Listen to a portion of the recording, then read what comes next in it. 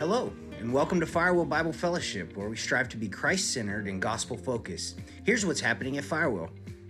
Wednesday nights at Firewheel begins again this Wednesday and is packed with activities for all ages. Men and women's Bible studies and kids and youth ministries. Join us as we grow together in our relationship with Christ.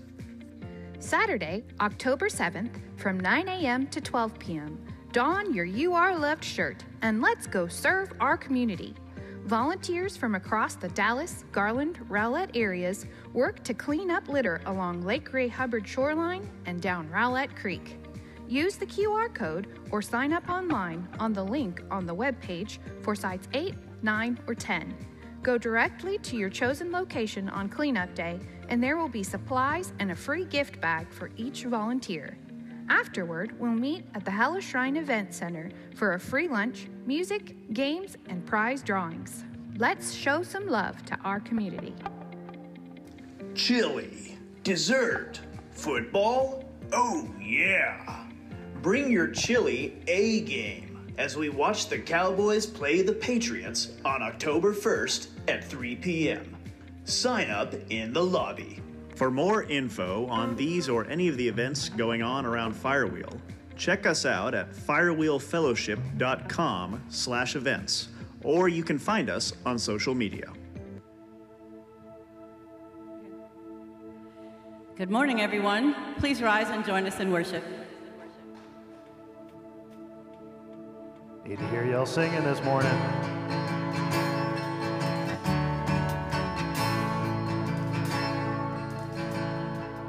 I've searched the world, but it couldn't fill me. Man's empty praise and treasures that fade are never enough. Then you came along, put me back together. Is now satisfied here in your love. Hey, oh, there's nothing better than you. There's nothing better than you. Oh, there's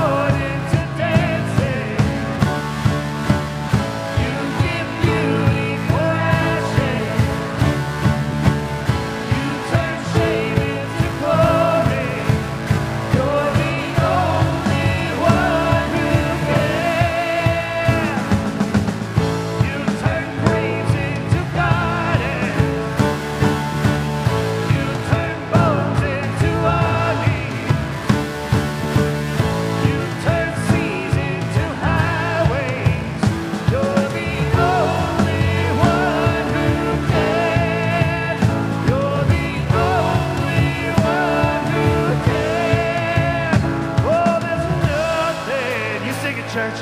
Better than you, there's nothing.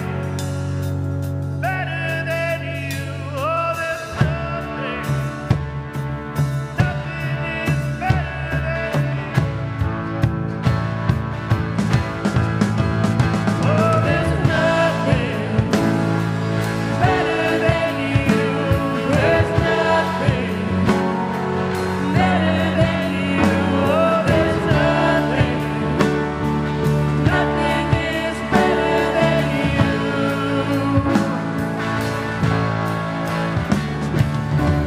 You turn mourning to dancing. You give beauty for ashes. You turn shame into glory. You're the only one who can. You turn graves into gardens.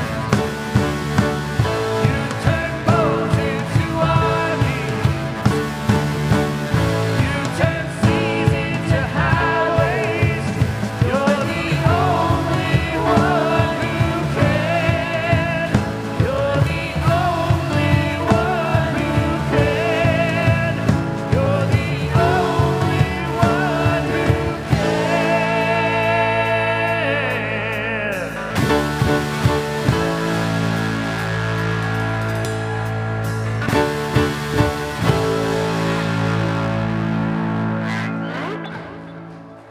Well, good morning, Firewheel. So happy that you're here this morning, and for those of you at home, happy you're tuning in as well if you're at work or vacation, wherever you may be. So today, I would like to read John 13:34 through 35. It says, "A new commandment I give to you, that you love one another. Just as I have loved you, you also are to love one another. By this, all people will know that you are my disciples, if you love for one another." So, at this time, let's turn to a neighbor, tell them that you love them, say hello, tell them they're happy that they're here.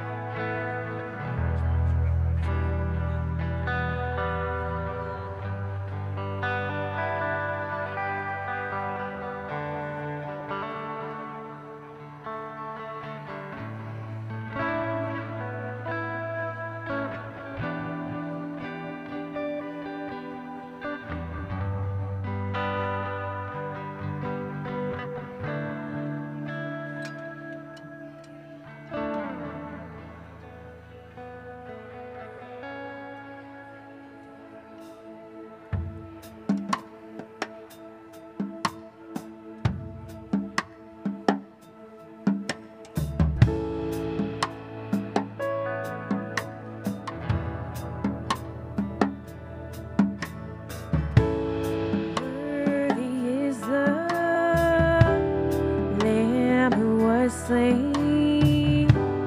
Holy, holy is He. Sing a new song to Him who sits on heaven's mercy seat.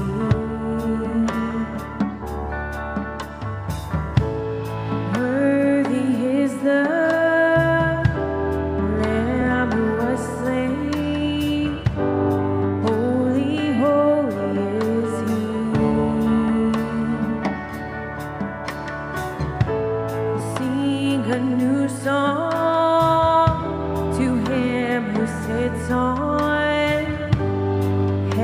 heaven's mercy seat.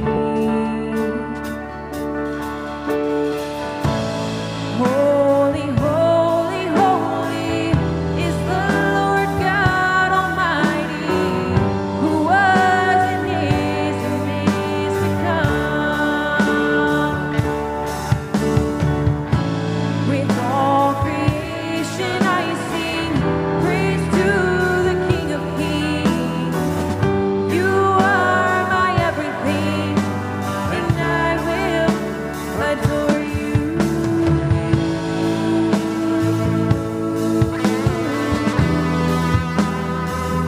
I will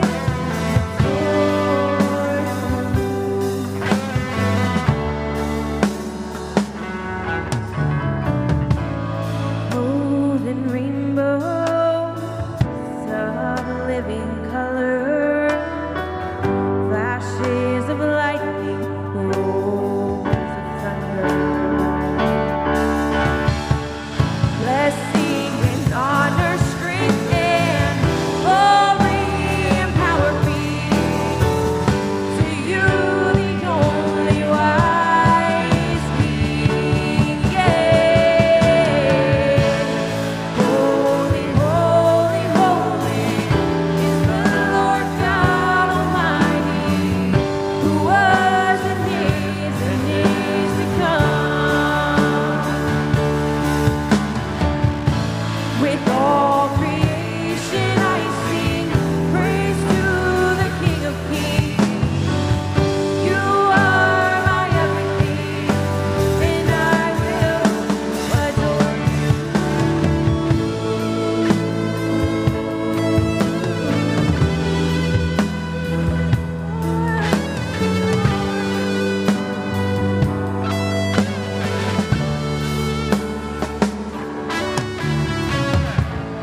Filled with wonder,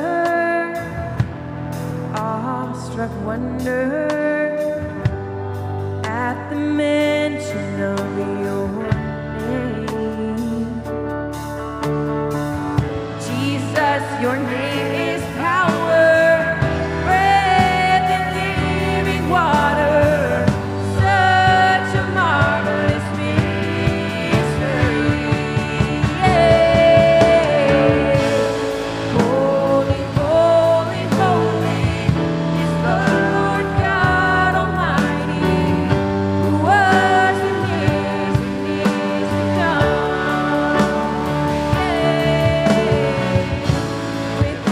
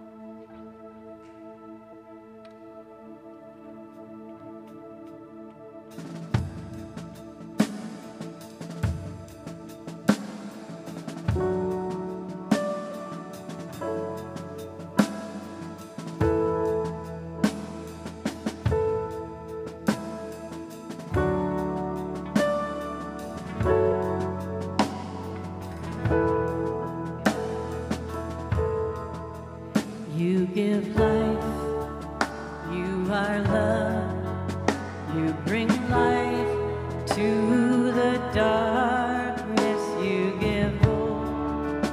You restore every heart that is broken. Great are you, Lord. It's your breath in our lungs, so we pour out our praise. We pour out our praise. It's your breath in our lungs, so we pour out our praise to you only.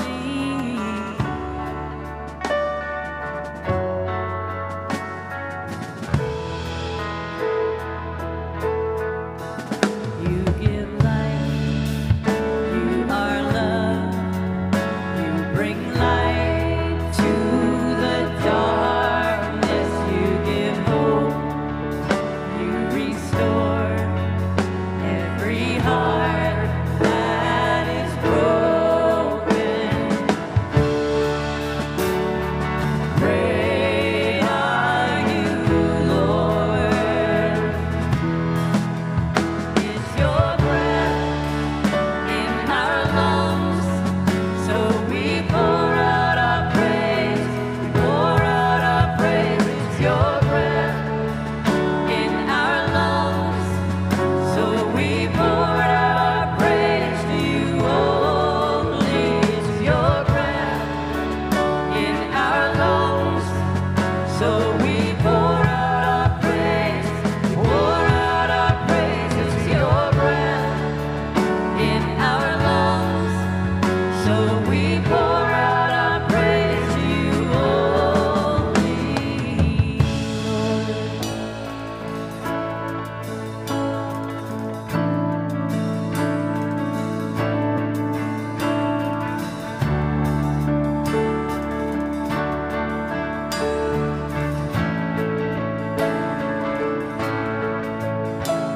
and all the earth will shout your praise. Our hearts will cry, these bones will sing. Great are you, Lord. All the earth will shout your praise. Our hearts will cry, these bones will sing. Great are you, Lord. All the earth will shout your praise. Our hearts will cry, these bones will sing. Great are you, Lord.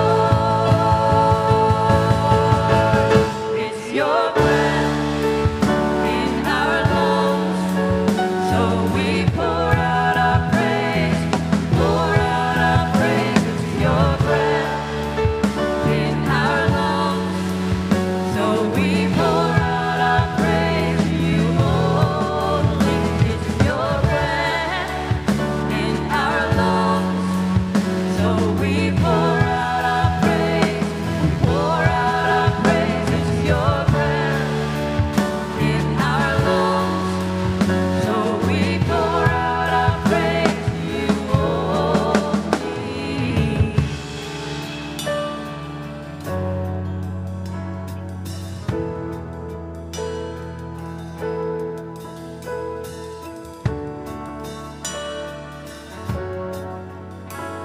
Sing this out with us.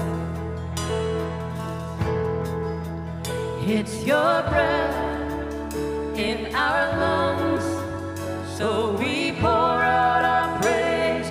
We pour out our praise. It's your breath in our lungs, so we pour out our praise to you only, Lord.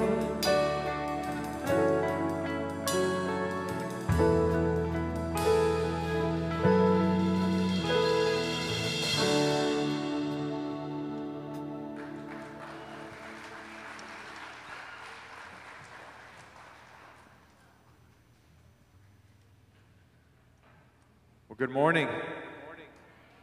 Hey, at this point in the service, and we do this every Sunday here at Firewheel Bible Fellowship, is the act of communion. And this is not just something we do as a routine or a ritual. See, communion has a special, significant purpose in the lives of believers. And people will often say, well, why is it that Jesus was the one who was able to pay the penalty for our sins? Because we've had a lot of religious leaders over the years. And the Apostle Paul answers that for us in 2 Corinthians 5:21, where he says, for our sake he made him, Jesus, to be sin who knew no sin, so that we might become the righteousness of God. See, apart from Jesus, there's nothing I can do to save myself. Jesus is the one who paid the price, and that's what communion is. That's why we do this every Sunday, is we acknowledge what he did. We read from the book of Mark where it says, and as they were eating, he took bread, and after blessing it, broke it and gave it to them and said, take, this is my body. And he took a cup, and when he had given thanks, he gave it to them, and they all drank of it. And he said to them, this is my blood of the covenant, which is poured out for many. His body, his blood, his sacrifice. And for you and I, our hope, our redemption, our salvation. See, around the auditorium this morning, you'll see we have the trays around here, and they have the wafers. And the wafers are symbolic of Christ's broken body. And the juice, likewise, is symbolic of the blood that Jesus chose to shed on the behalf of you and I. For we serve a loving, merciful God. Let's pray. Heavenly Father, we thank you, Lord, for the cross, and we thank you for Jesus, that you sent him, Lord. We thank you for his broken body. We thank you for his blood that was shed, Lord. We thank you for his death, for his burial, and for his resurrection, that we serve a living God. We thank you that Jesus is alive today. And Father, I thank you that we're allowed to gather here together to worship you. I pray, Father, that this act of communion for all of us, including me, that it's not just a ritual, that it's not just a routine, that we would acknowledge who you are, that your name would be glorified through it. And I pray this in the name of Jesus Christ, our Lord and Savior. Amen. The communion tables are now open.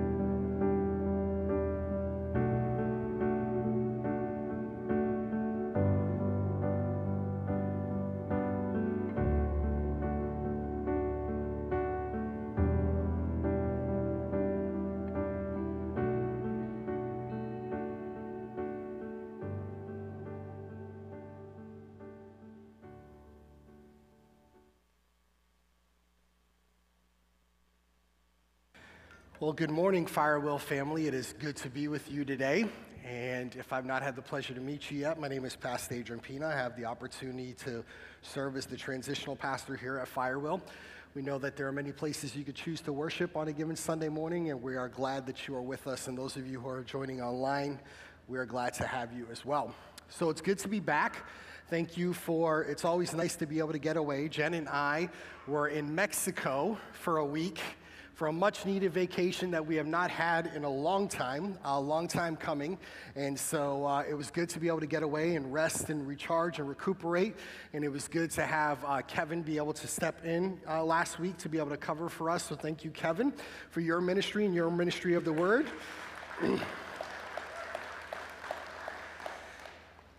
Rest is a gift. It really is. And it's a weapon, I believe.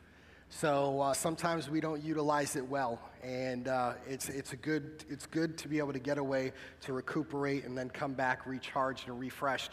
Sorry if my voice sounds a little bit deeper today, but actually I'm feeling a little bit under the weather. So if I don't shake your hand or hug you, please don't take offense today. I just want to be cautious, and we'll get through it by God's grace, but I've had this lingering cough and just this weird kind of chest congestion over the last couple of days, and so we'll navigate through that this morning. But we are going to jump back into our sermon series as we are building and looking at a theology of the Holy Spirit. How many of y'all have enjoyed our trek through this series? I've enjoyed putting it together for you. Yeah, y'all can give the Lord the hand for that. It's really important for us to be able to build and actually understand what we believe about specific kind of theological categories and things that are really, really important. And so just as a way of reminder, a couple weeks ago, last time I was with you, we talked about how the Holy Spirit is the fruit maker in our lives. Remember, we started this series, we asked the question of who. We started by describing the Holy Spirit as a person in God. We had to answer the question of identity, of his personhood, before we could look at the what. So now what we've been doing over the last number of weeks and for the rest of this series is we are looking at what we would call the ministry of the Holy Spirit. What does the Holy Spirit actually do? And so we've looked at a number of different things. So we started with his role in salvation. We talked about, just various different things in that vein of thought. And then last couple weeks ago, we talked about how the fruits of the Spirit, how the Holy Spirit really is the one who does the majority of the work of producing these spiritual fruits in our life. Love, patience, joy, kindness, all of these spiritual fruits. We saw the contrast between what we call the works of the flesh and the works of the Spirit according to Galatians chapter 5. There's this ongoing struggle between the flesh and the Spirit, but through the Holy Spirit, we can overcome, according to the Scripture, the desires of the flesh. We do not have to succumb to the desires of our flesh, but we can live empowered, victorious lives in Christ through the power of the Holy Spirit and be able to demonstrate more Christ-likeness. Because really, at the end of the day, the goal is that we would be more like Jesus, right? He's kind of the one that we look to. He's the hero of the story. He is the one that we want to emulate, so we want to look more like him. So our one true statement was this, that fruit is the goal when we give the Holy Spirit control. Fruit is the goal when we give the Holy Spirit control. That was our one true statement. And over the last weeks, I've had you, and I'm going to give you an opportunity to do that again at the end of the service, be able to submit questions about the Holy Spirit. And you guys have been really engaged in this, so I've been taking an opportunity at the forefront to answer a couple of those questions. So I'm going to do that this morning before we get into the topic at hand this morning. So one of the questions that was presented is a very common question. How can I know that the Holy Spirit is talking to me? So how can I know this voice, or what? It doesn't have to be an audible voice.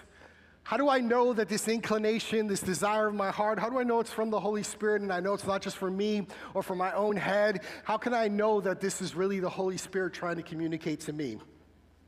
Well, I believe the answer to that question, or at least a portion of the answer to that question, is this, that God never contradicts himself.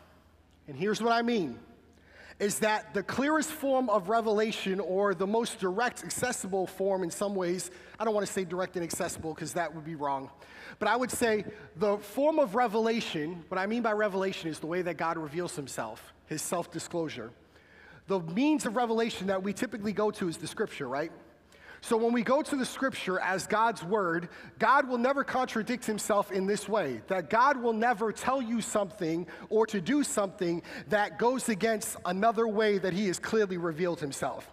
So if you felt that the Spirit was talking to you and told you to do something that is contrary to the Word of God or the way that God has clearly spoken in his Word, I can guarantee you that's not the Spirit.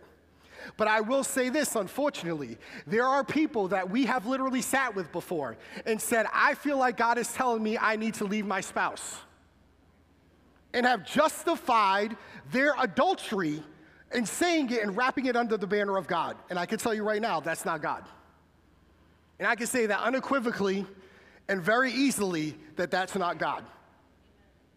So if what you believe to be the Spirit is telling you to sin, or telling you to do something that's contrary to God's word, I can guarantee you that is not from the Spirit, because God is never going to contradict himself.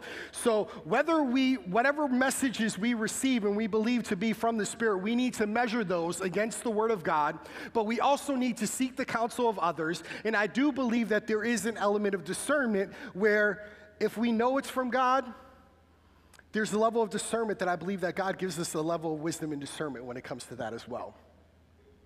So that's a great question, a question that people often ask, but excuse me for being a little passionate about that, because being a pastor long enough, I've heard some people justify some crazy things in the name of God. And I'm like, no, that's not God. Don't blame him for your actions, okay? Because that's not him. All right, second question. This is a really good question, by the way. Did the Holy Spirit dwell in Jesus when he was on earth as a man? This is a very intriguing question. When I got this question, I was like, okay, somebody's listening. This is a really good question, being able to link theology all together. I believe the answer to that question is yes. In Philippians chapter 2, when we read and we talk about, we see this great passage when it talks about Jesus humbled himself, took on the form of a servant. The scripture tells us that he basically took like his divine attributes and, for so to speak, a modern paraphrase, we could say he kind of put them on the shelf. It means that he did not utilize them in that way. And you can't read the New Testament and not see that the Spirit is all over the ministry of Jesus. It says that he did things according to the power of the Spirit. We see the Spirit displayed in Jesus' life, present at the baptism, as we see it there. So within his humanity, I believe that Jesus was indwelt by the Spirit. That's mysterious to me, and that's mysterious to all of us in that way. But I believe as the representative of what it is to be the human who walks in relationship with Christ, just like we are indwelt with the Spirit, I believe that at the time when he was on this earth, he was indwelt by the Spirit. Because I believe that there's overwhelming biblical support for the Spirit being involved completely and totally within the ministry of Jesus. That doesn't mean that he was less God. It didn't mean anything of that nature. As a matter of fact, I believe that the Holy Trinity does not do anything outside of every member. There's only one divine will, and each member is involved in every action of the Trinity that the Trinity does. So the Holy Spirit is involved in the work and ministry, even the earthly ministry of Jesus. Good question, though. So today we're going to turn our focus, and we'll do a couple more of these next time. But I will say this preview for next week. So next week, one of my heroes is going to be here. So y'all be on your best behavior, okay? No, just playing. But one of my heroes is going to be here next week. Dr. Glenn Kreider will be here. He's a professor of theology at Dallas Theological Seminary. He's the first reader for my dissertation. I work hand in hand with Dr. Kreider. He's had a great, tremendous influence on my theology. And Dr. Kreider, I purposely asked him when I was doing this series, I asked him to come into the series because I wanted him to be able to teach from his perspective, to be able to teach a specific portion of this series. And so next week I will be here, but I'm going to sit under his ministry next week as well, and he's going to talk about gifts of the Spirit. And so he is going to jump into our series and be able to talk about gifts of the Spirit. You're not going to want to miss it. Dr. Kreider is great. He's very culturally connected. He's just really great with people, and he knows his stuff. And I believe you'll be really blessed by him being here next week. And so I look forward to that. But today what we're going to talk about is we're going to talk about the role of the Holy Spirit as what I call the illuminator. The Holy Spirit is the one who illuminates the truth of God to us. So let me give you an illustration to start off with today. How many of y'all like to sleep in a really, really dark room? Y'all like this, blackout curtains, like no light. I mean, sleep in as a dark room as you can. I like to sleep in a dark room as well. Now, if you sleep in your bedroom, you know kind of the layout of your bedroom, so to speak, right? So as dark as the room could be, you may know how to navigate around your bedroom a little bit even when it's dark. And if you're like me, I just turned 40, I'm starting to get older, and you know what? I have to usually run to the restroom at some point during the night. And so during the night, I know how to kind of navigate my way around the room, and even still, even though it's dark, it's not completely without light. Let me say that again. Even though it's dark, it's not completely without light, because you can see still sometimes shadows and images, and you can know where your bedpost is, and yet still inevitably, no matter how much you know the layout of the room, you will eventually stub your toe and then be holding your tongue to hopefully not be cursing toward God. Okay? So I don't know if y'all ever had that opportunity happen to you, but yeah, it's happened to all of us. So, but the thing is I know the layout of my room, and I could kind of feel my way around in the dark because I could kind of see the shapes a little bit. But when the light comes on, the light clearly reveals that which was hidden in the shadow. When the light comes on, then I could be able to see with complete and utter clarity. There's no more vague outline of my bed that I can only see the shapes, but now I can see everything because the light has now pierced the darkness, and the light is stronger than the dark, and the light now has revealed all that which was hidden. The Holy Spirit is kind of like a light bulb. It illuminates our understanding and grants us the ability to know God. Without the Holy Spirit, we are in the dark. We only see shadows of who God is. You know what the difference between an unbeliever and a believer is? Simply the Spirit of God. Unbelievers can look at the Scripture, they can read it as a book, they can even interpret it, they can do language studies, they can go into Greek and Hebrew, they can do all that stuff. But what I'll show you today from the Scriptures is that they are not able to spiritually discern. Why? Because they don't have the Spirit. As a believer, if you have placed your faith in Jesus, the Holy Spirit, as we've already seen, is the agent of salvation. He's the one who actually does the work of appropriating what Jesus did into the life of an individual, making that which was dead and bringing it back to life. That we call that regeneration when we are converted. So he's the one who does that work. Since he's doing it from the beginning, he's the one who brings us from the kingdom of darkness into the kingdom of light then what makes us different in that way now is now we are the temple of the Holy Spirit. Unbelievers don't have that. They see shadows, but what is veiled in shadow, you can see in light. Doesn't mean that we will know everything because we are not God, but it does mean that which was veiled in shadow, now we can see in light. The Bible contrasts all the time the idea between light and darkness, and we're even going to see that this morning. The difference between light and darkness. So here's my one truth statement to you this morning. It's this, that the Holy Spirit illuminates our understanding of God. He's like the light bulb.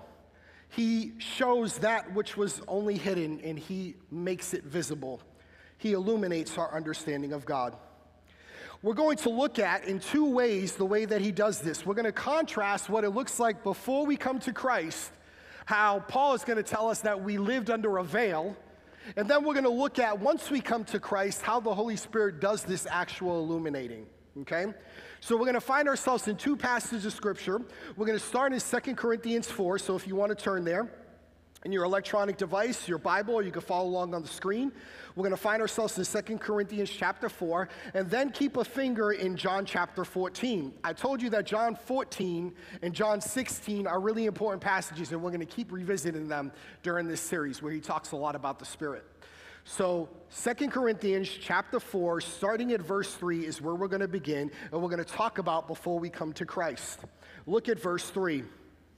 And even if the gospel is veiled, Paul's talking about as they proclaim the gospel, and he's saying, even though our gospel it is veiled to those who are perishing. Look at the next verse. In their case, the God of this world, notice lowercase g, God of this world, who's he talking about? Satan.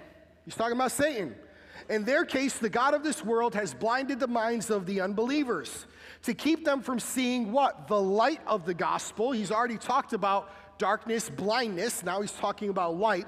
The light of the gospel of the glory of Christ, who is the image of God. Look at verse 5.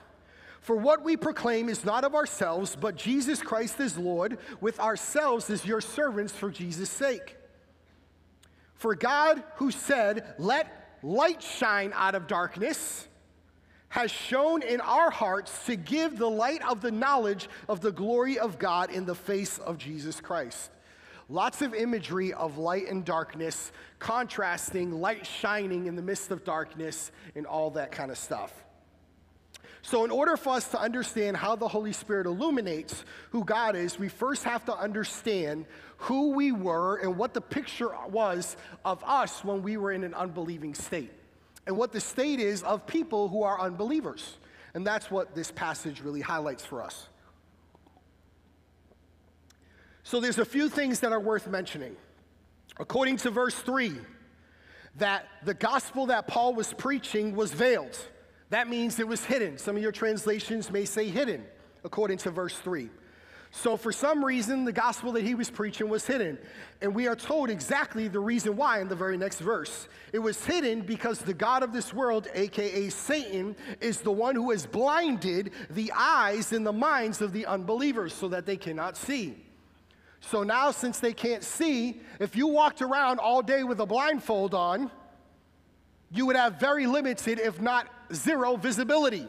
You're not going to go driving with a blindfold on, are you? So just picture the idea of a blindfold keeping you from being able to see. So, and then lastly, if we look at verses 5 and 6, then Christians are the ones who are now called to proclaim light. In the midst of darkness, Christians are the ones who are called to be light and to spread light. And this light is the light of the gospel. To let our light shine. This little light of mine, I'm going to let it shine, right? So we're shining it as a representation to give glory to Jesus. Paul says it in another way, also in Corinthians, but he says it in 1 Corinthians. 1 Corinthians 2:14 says this. The natural person, when he talks about a natural person, you can insert the word unbeliever. It's the same thing. So the natural person does not accept the things of God. They are folly to him. He is not able to understand them because they are spiritually discerned. They are spiritually discerned. Let me say this as strongly as I possibly can. Without the Spirit of God, it is impossible to know God personally and intimately. Without the Spirit of God, it's impossible. It doesn't mean that God does not show himself, because even the scripture tells us that the heavens declare the glory of God. There are many ways, even outside of the Bible, that God reveals himself. It's not declaring the fact that God doesn't reveal himself. But I will tell you, without the Spirit of God, it is impossible for somebody to come into relationship with the God of light walking in darkness. It's impossible for that which is dead, spiritually speaking, belonging to the kingdom of darkness, to then have a relationship with that God. That's why we put too much onus sometimes on what we think our role is in salvation. Our role in salvation is that we're the ones that make it necessary because we bring our sin. That's it. God's the one who does the work.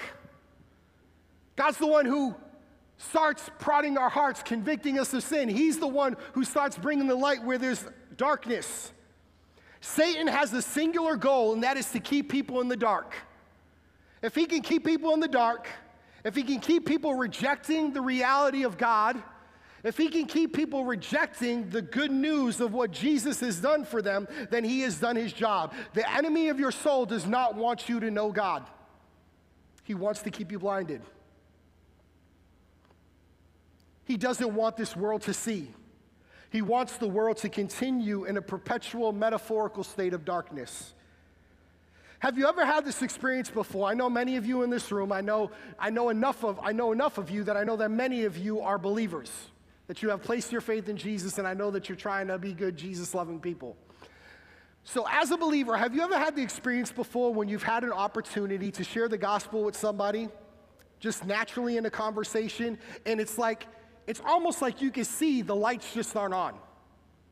You have the conversation and you know you're not getting anywhere. You have the conversation and you see that the person is completely deceived in what they believe about Christianity or the gospel in general. Why? Because their eyes are veiled. They will not see until the Holy Spirit does his work. It doesn't mean that we do not share the good news. It doesn't mean that we do not continue to let our light shine, as we are encouraged even in verses 5 and 6. We are to continue to allow our light to shine and continue to be light in the midst of darkness, but we cannot remove the veil. Satan is a deceiver, and he's good at it. Those who have not received Christ's offer of salvation are walking in the shadows. They might be able to make it out of the shadows, so to speak, but they can't do it without God and without the work of the Holy Spirit. Because they don't understand certain things, for they are only spiritually discerned. If you think about it for a moment, we believe something that takes a lot of, we talk about faith, and this Christian faith really is, I believe that there are reasonable evidences for faith and all that kind of stuff. But at the end of the day, it still comes down to a faith commitment. You believe in a God that you have not seen. You believe in a scripture that wasn't directly written to you, that was written over 2,000 years ago, but you believe it still has active and it's living and it's an active word and it's inspired by, it's the very words of God. That takes faith to believe that.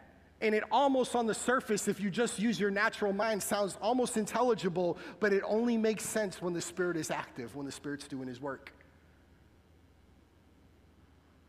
I believe in a God I have not seen, but I can't wait to see him. I believe that the scripture is the inspired word of God. It is God-breathed. I believe that, but I believe it by faith. It's my faith that seeks understanding. I believe by faith in the Son of God, and I seek every day to continue to know him more. But that is only started, that is only propagated. That process only begins by the work of the Holy Spirit. Because without it, this world is in shadows. The world is in darkness. We can only see forms of God, but we will never know the redemptive story arc of Scripture without the Spirit. Amen? The second thing I want you to see is, let's go to John 14. Now let's talk about, if we're on the other side of the coin and we are believers in Jesus, what exactly does the Holy Spirit do as he continues this work and ministry of illumination? John 14 says this: "These things I have spoken to you while I am still with you." Jesus, this is kind of this last elongated kind of day that Jesus is giving instructions to his disciples about approximately 24 hours before he's on the cross. And he says, "These things I have spoken to you while I am still with you. But the Helper," as he calls him, the Holy Spirit, "whom the Father will send in my name, he will teach you all things and bring to your remembrance all that I have said to you." So if I can say it this way, the Holy Spirit's role in illuminating in the life of the believer is twofold. Number one, it's teaching, and number two, it's recalling. Teaching and recalling. Teaching involves instruction, it involves understanding. Teaching involves revealing information. The Holy Spirit teaches believers certain things which Jesus had not specifically taught during his earthly ministry. But we also believe that the Holy Spirit is teaching us all the time through God's Word. The Spirit works in partnership with the Word of God as he illuminates our understanding of God as we engage the Scripture. The Bible is sufficient for what we need, for what it declares to us. It's sufficient for godliness, it's sufficient for salvation, to tell us the story of redemption, of the life, death, burial, and resurrection of Jesus.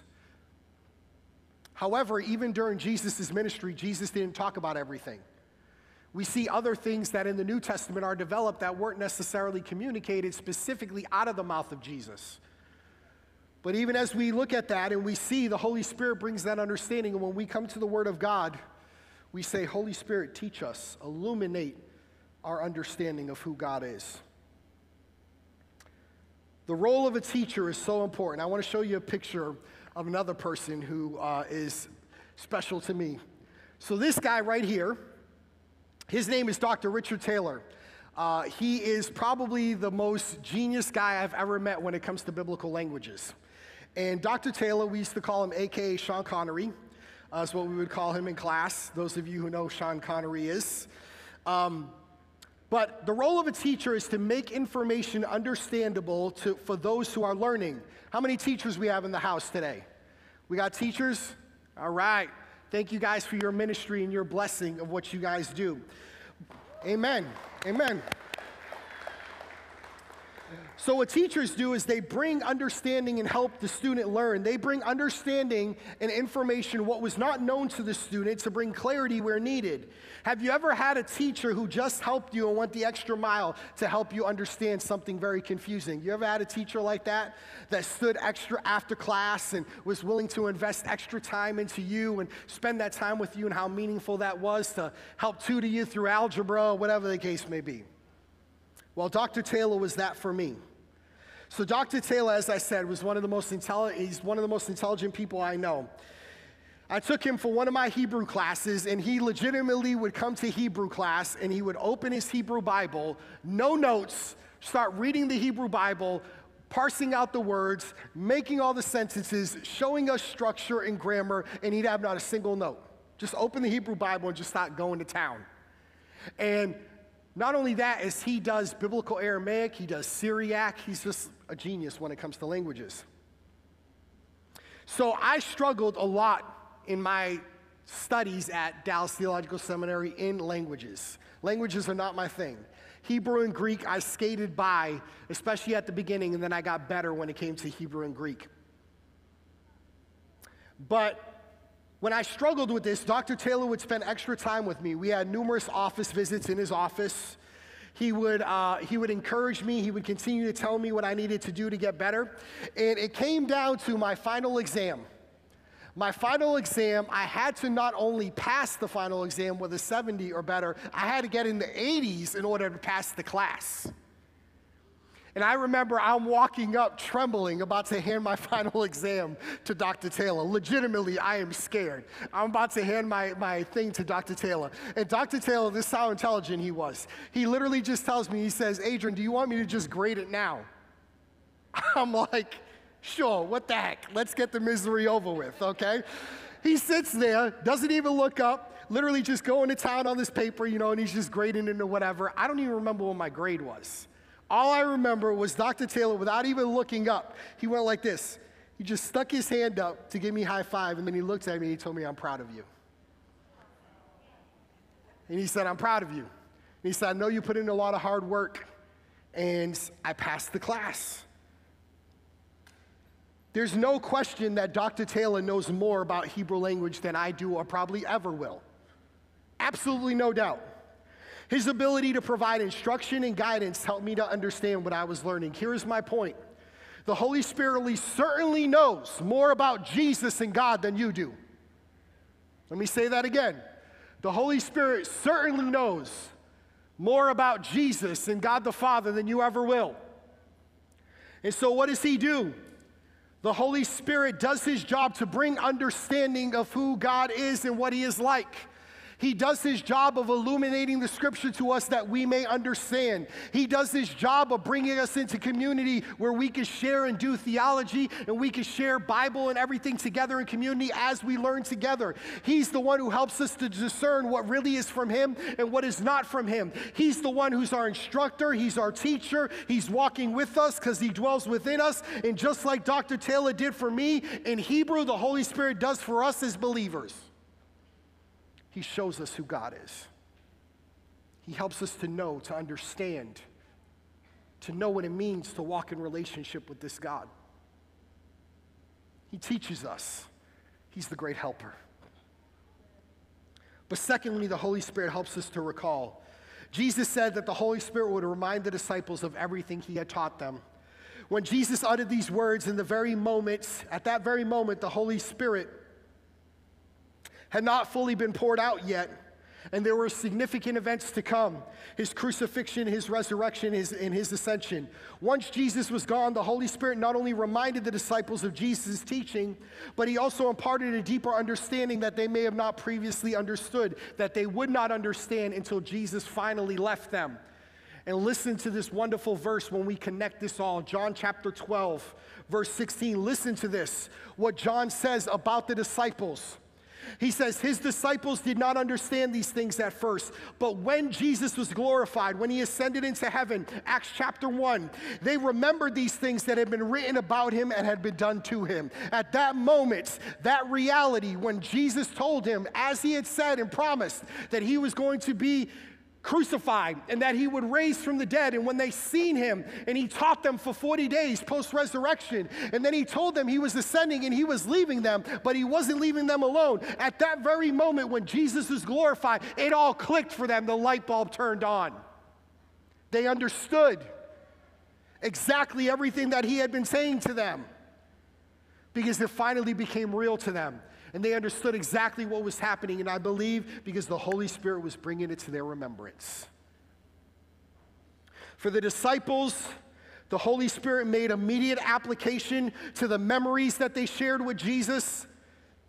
And for us today, the Spirit helps us to recall and understand all the things that God has done in our life, and also helps us to understand who he is and to understand his word.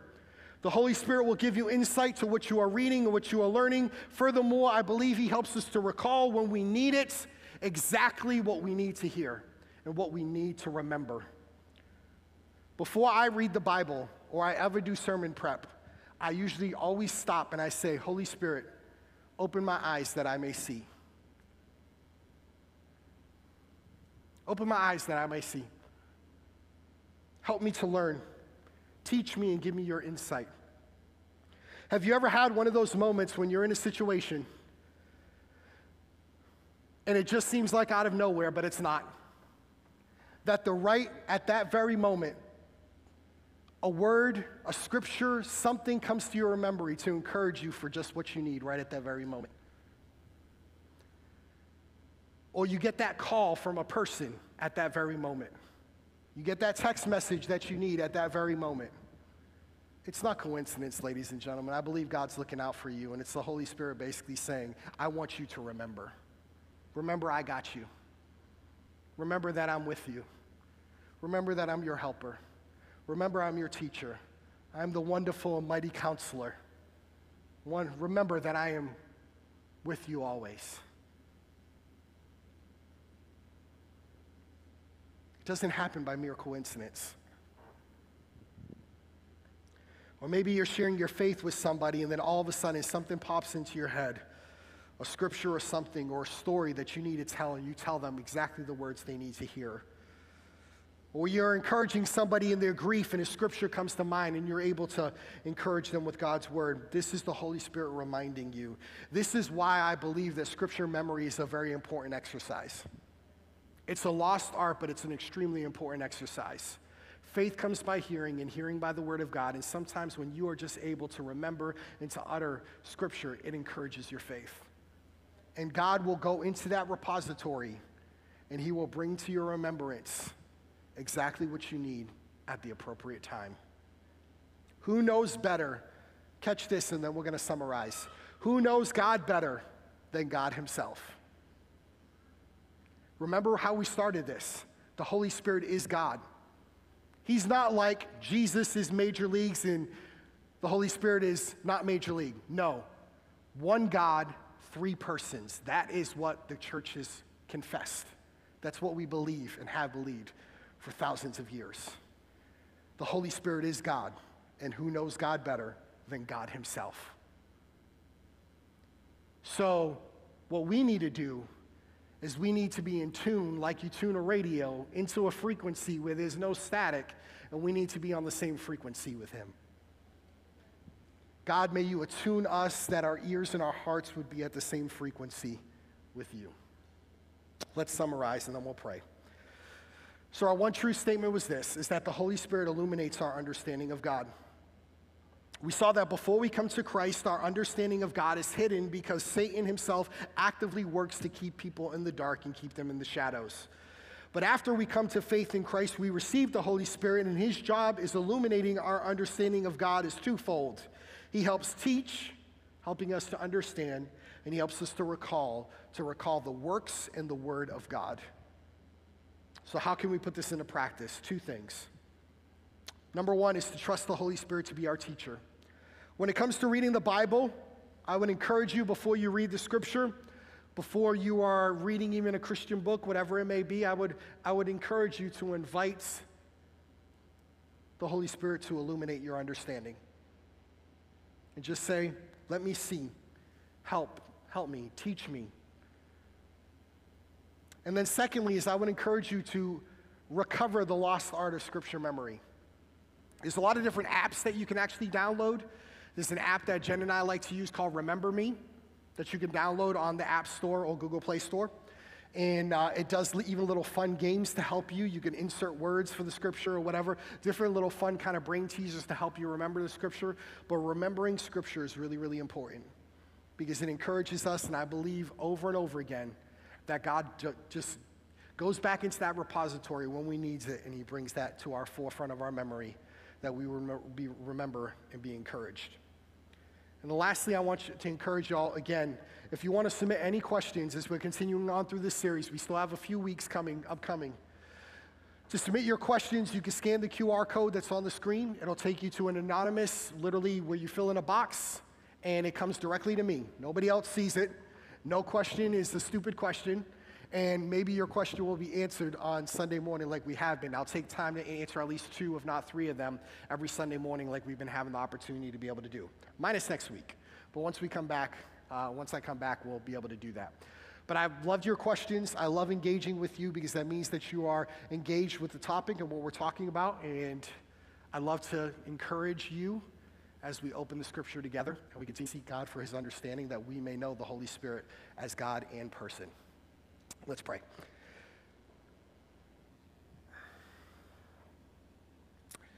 Well, Father, I thank you that you sent the Spirit. And when Jesus ascended into heaven, he did not leave his disciples and his followers who would come, that's us, as orphans, but that you gave us a helper, a comforter, a counselor in the Holy Spirit. I thank you, Holy Spirit, that you take residence within us. And as you take residence within us, as we saw today, you illuminate who God is to us, that we may understand you and that we may understand who Jesus is and we may understand the Father. You are the one who illuminates that to us. You teach us and you help us to recall, and you do so much more. I pray that we would be attuned to your frequency, that we may be able to rightfully discern. Even as the question was posed at the beginning, what is your voice and what is the voice of deception? What is the voice of our flesh? What is even the voice of our enemy that would try to veil himself as a child of light? So I thank you that we are known by you, Jesus, and that the Holy Spirit is the agent who puts your work into practice and activated that work inside of our lives. That those who are believers today no longer walk in darkness, for we are not veiled in the shadows, but our eyes have no longer been blinded, and now we can see the light. May we be that light then to the world. And light always repels darkness, Lord. So at times there are times when as we are being the light, that some may be repelled by it, but I pray that many more would be drawn toward it. And that we may be more like you every day, Jesus. So it's in your precious name that we pray, and by the power of the Spirit, amen. All right, Firewheel family, as we do every Sunday, we're going to take an opportunity to worship and to pray. So I'm going to ask the prayer team to come forward. And if you'd like prayer for anything, please, anytime during this song, please come up and let one of these wonderful people pray with you. If you can stand, I'd ask you to stand, and we're going to go ahead and worship as we respond to God's word. So let's take an opportunity to do that now.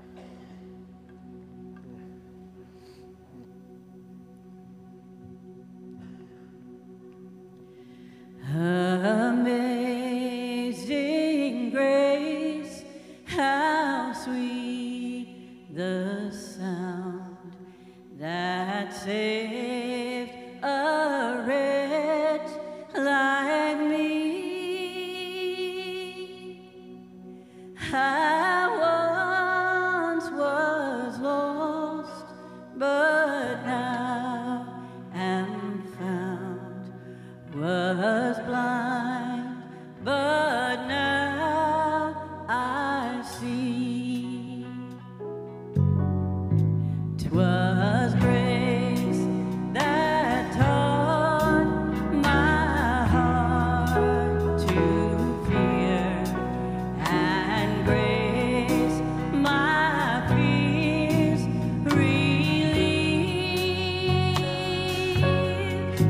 How precious did that grace appear, the hour I first believed.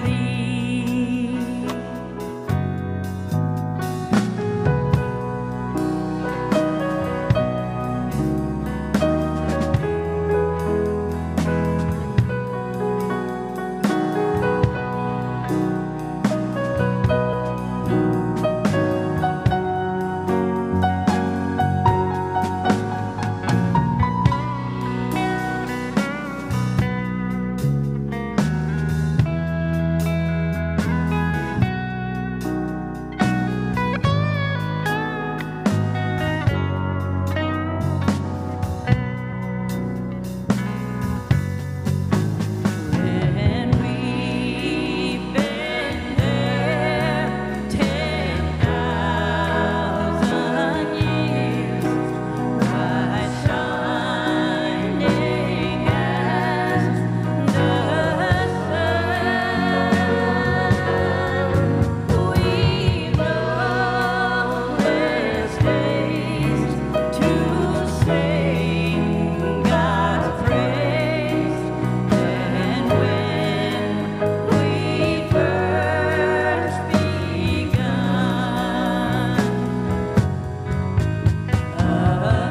amazing grace, how sweet the sound that saved a wretch like me.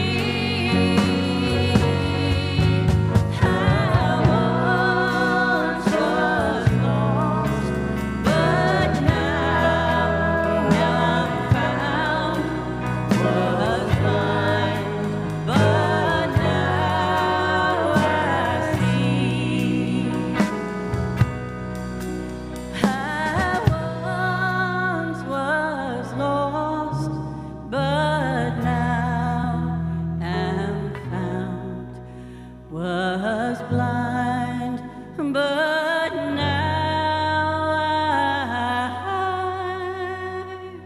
see.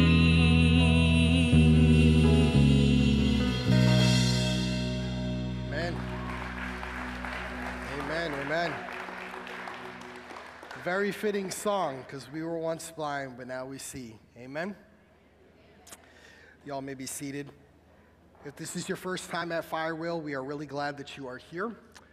We'd love to be able to answer any questions that you might have about the ministry here and see how we can come alongside of you and your family and be able to serve you. There's a QR code on the screen behind me. You can fill that out if you'd like to share any information with us. We won't spam you anything crazy, but also we have a connection center as you exit the auditorium. And at our connection center, one of our guest services attendants would love to give you a special gift for worshiping with us and answer any questions that you might have about Firewheel and see how we can serve you. And we look forward to being able to get to know you in that way. I'm going to ask the ushers to come forward. We're going to go ahead and collect the offering. Every Sunday we worship the Lord through giving as well. Because money isn't something that God needs, but it's something that we use here on earth for ministry. But what we do when we worship is we do it as a cheerful giver, and we're saying, God, we want to take this tool that you have given us to be able that your work may continue. If we want to have a facility like this and opportunity to do events like fun events that we have coming up, costs money. But God is good. He's our provider individually and corporately, and so we thank him for that. So let's pray God's blessing over that, and then we'll show you a few announcements and get you dismissed. So Lord, you are good. and you are the giver of all things. Every good and perfect thing comes from you, and you are our provider and our source. So we thank you that we can worship through giving, Lord, and say that we want to get behind what you are doing and be able to see your kingdom work done here on earth. And so thank you, Lord, for the gift and the givers. And Lord, we pray that you would cause it to multiply, that we may use it and steward it well for your kingdom purposes here in this area that you have called us to as we serve you. In Jesus' name, amen. Show you a few announcements. Hello, and welcome to Firewheel Bible Fellowship, where we strive to be Christ-centered and gospel-focused. Here's what's happening at Firewheel. Wednesday nights at Firewheel begins again This Wednesday, and is packed with activities for all ages. Men and women's Bible studies and kids and youth ministries. Join us as we grow together in our relationship with Christ. Saturday, October 7th from 9 a.m. to 12 p.m. Don your You Are Loved shirt and let's go serve our community. Volunteers from across the Dallas, Garland, Rowlett areas work to clean up litter along Lake Ray Hubbard shoreline and down Rowlett Creek. Use the QR code or sign up online on the link on the webpage for sites 8, 9, or 10. Go directly to your chosen location on cleanup day and there will be supplies and a free gift bag for each volunteer.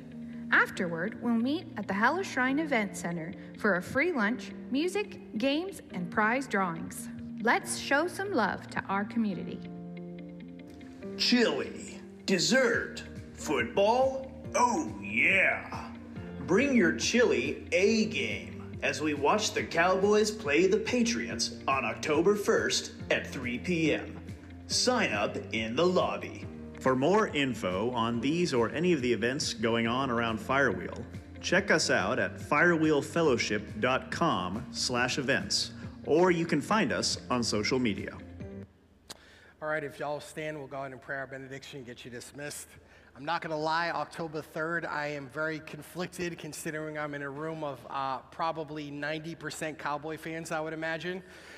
And I am severely outnumbered as probably the lone New England Patriots fan. So y'all give a brother in Christ some love on that day, okay? Give me some love on that day, but that is okay. May the Lord go before you to light the path and give you direction. May he go behind you to guide your steps. May he go beside you to keep you from stumbling. May he go above you to protect you. And may he go within you to give you the power of the Holy Spirit. Amen. And may our Father in heaven always grant you the character that is greater than your gifts and humility that's greater than your influence. God bless you guys. Love y'all. Can't wait to see you next week. You're dismissed. Mm-hmm.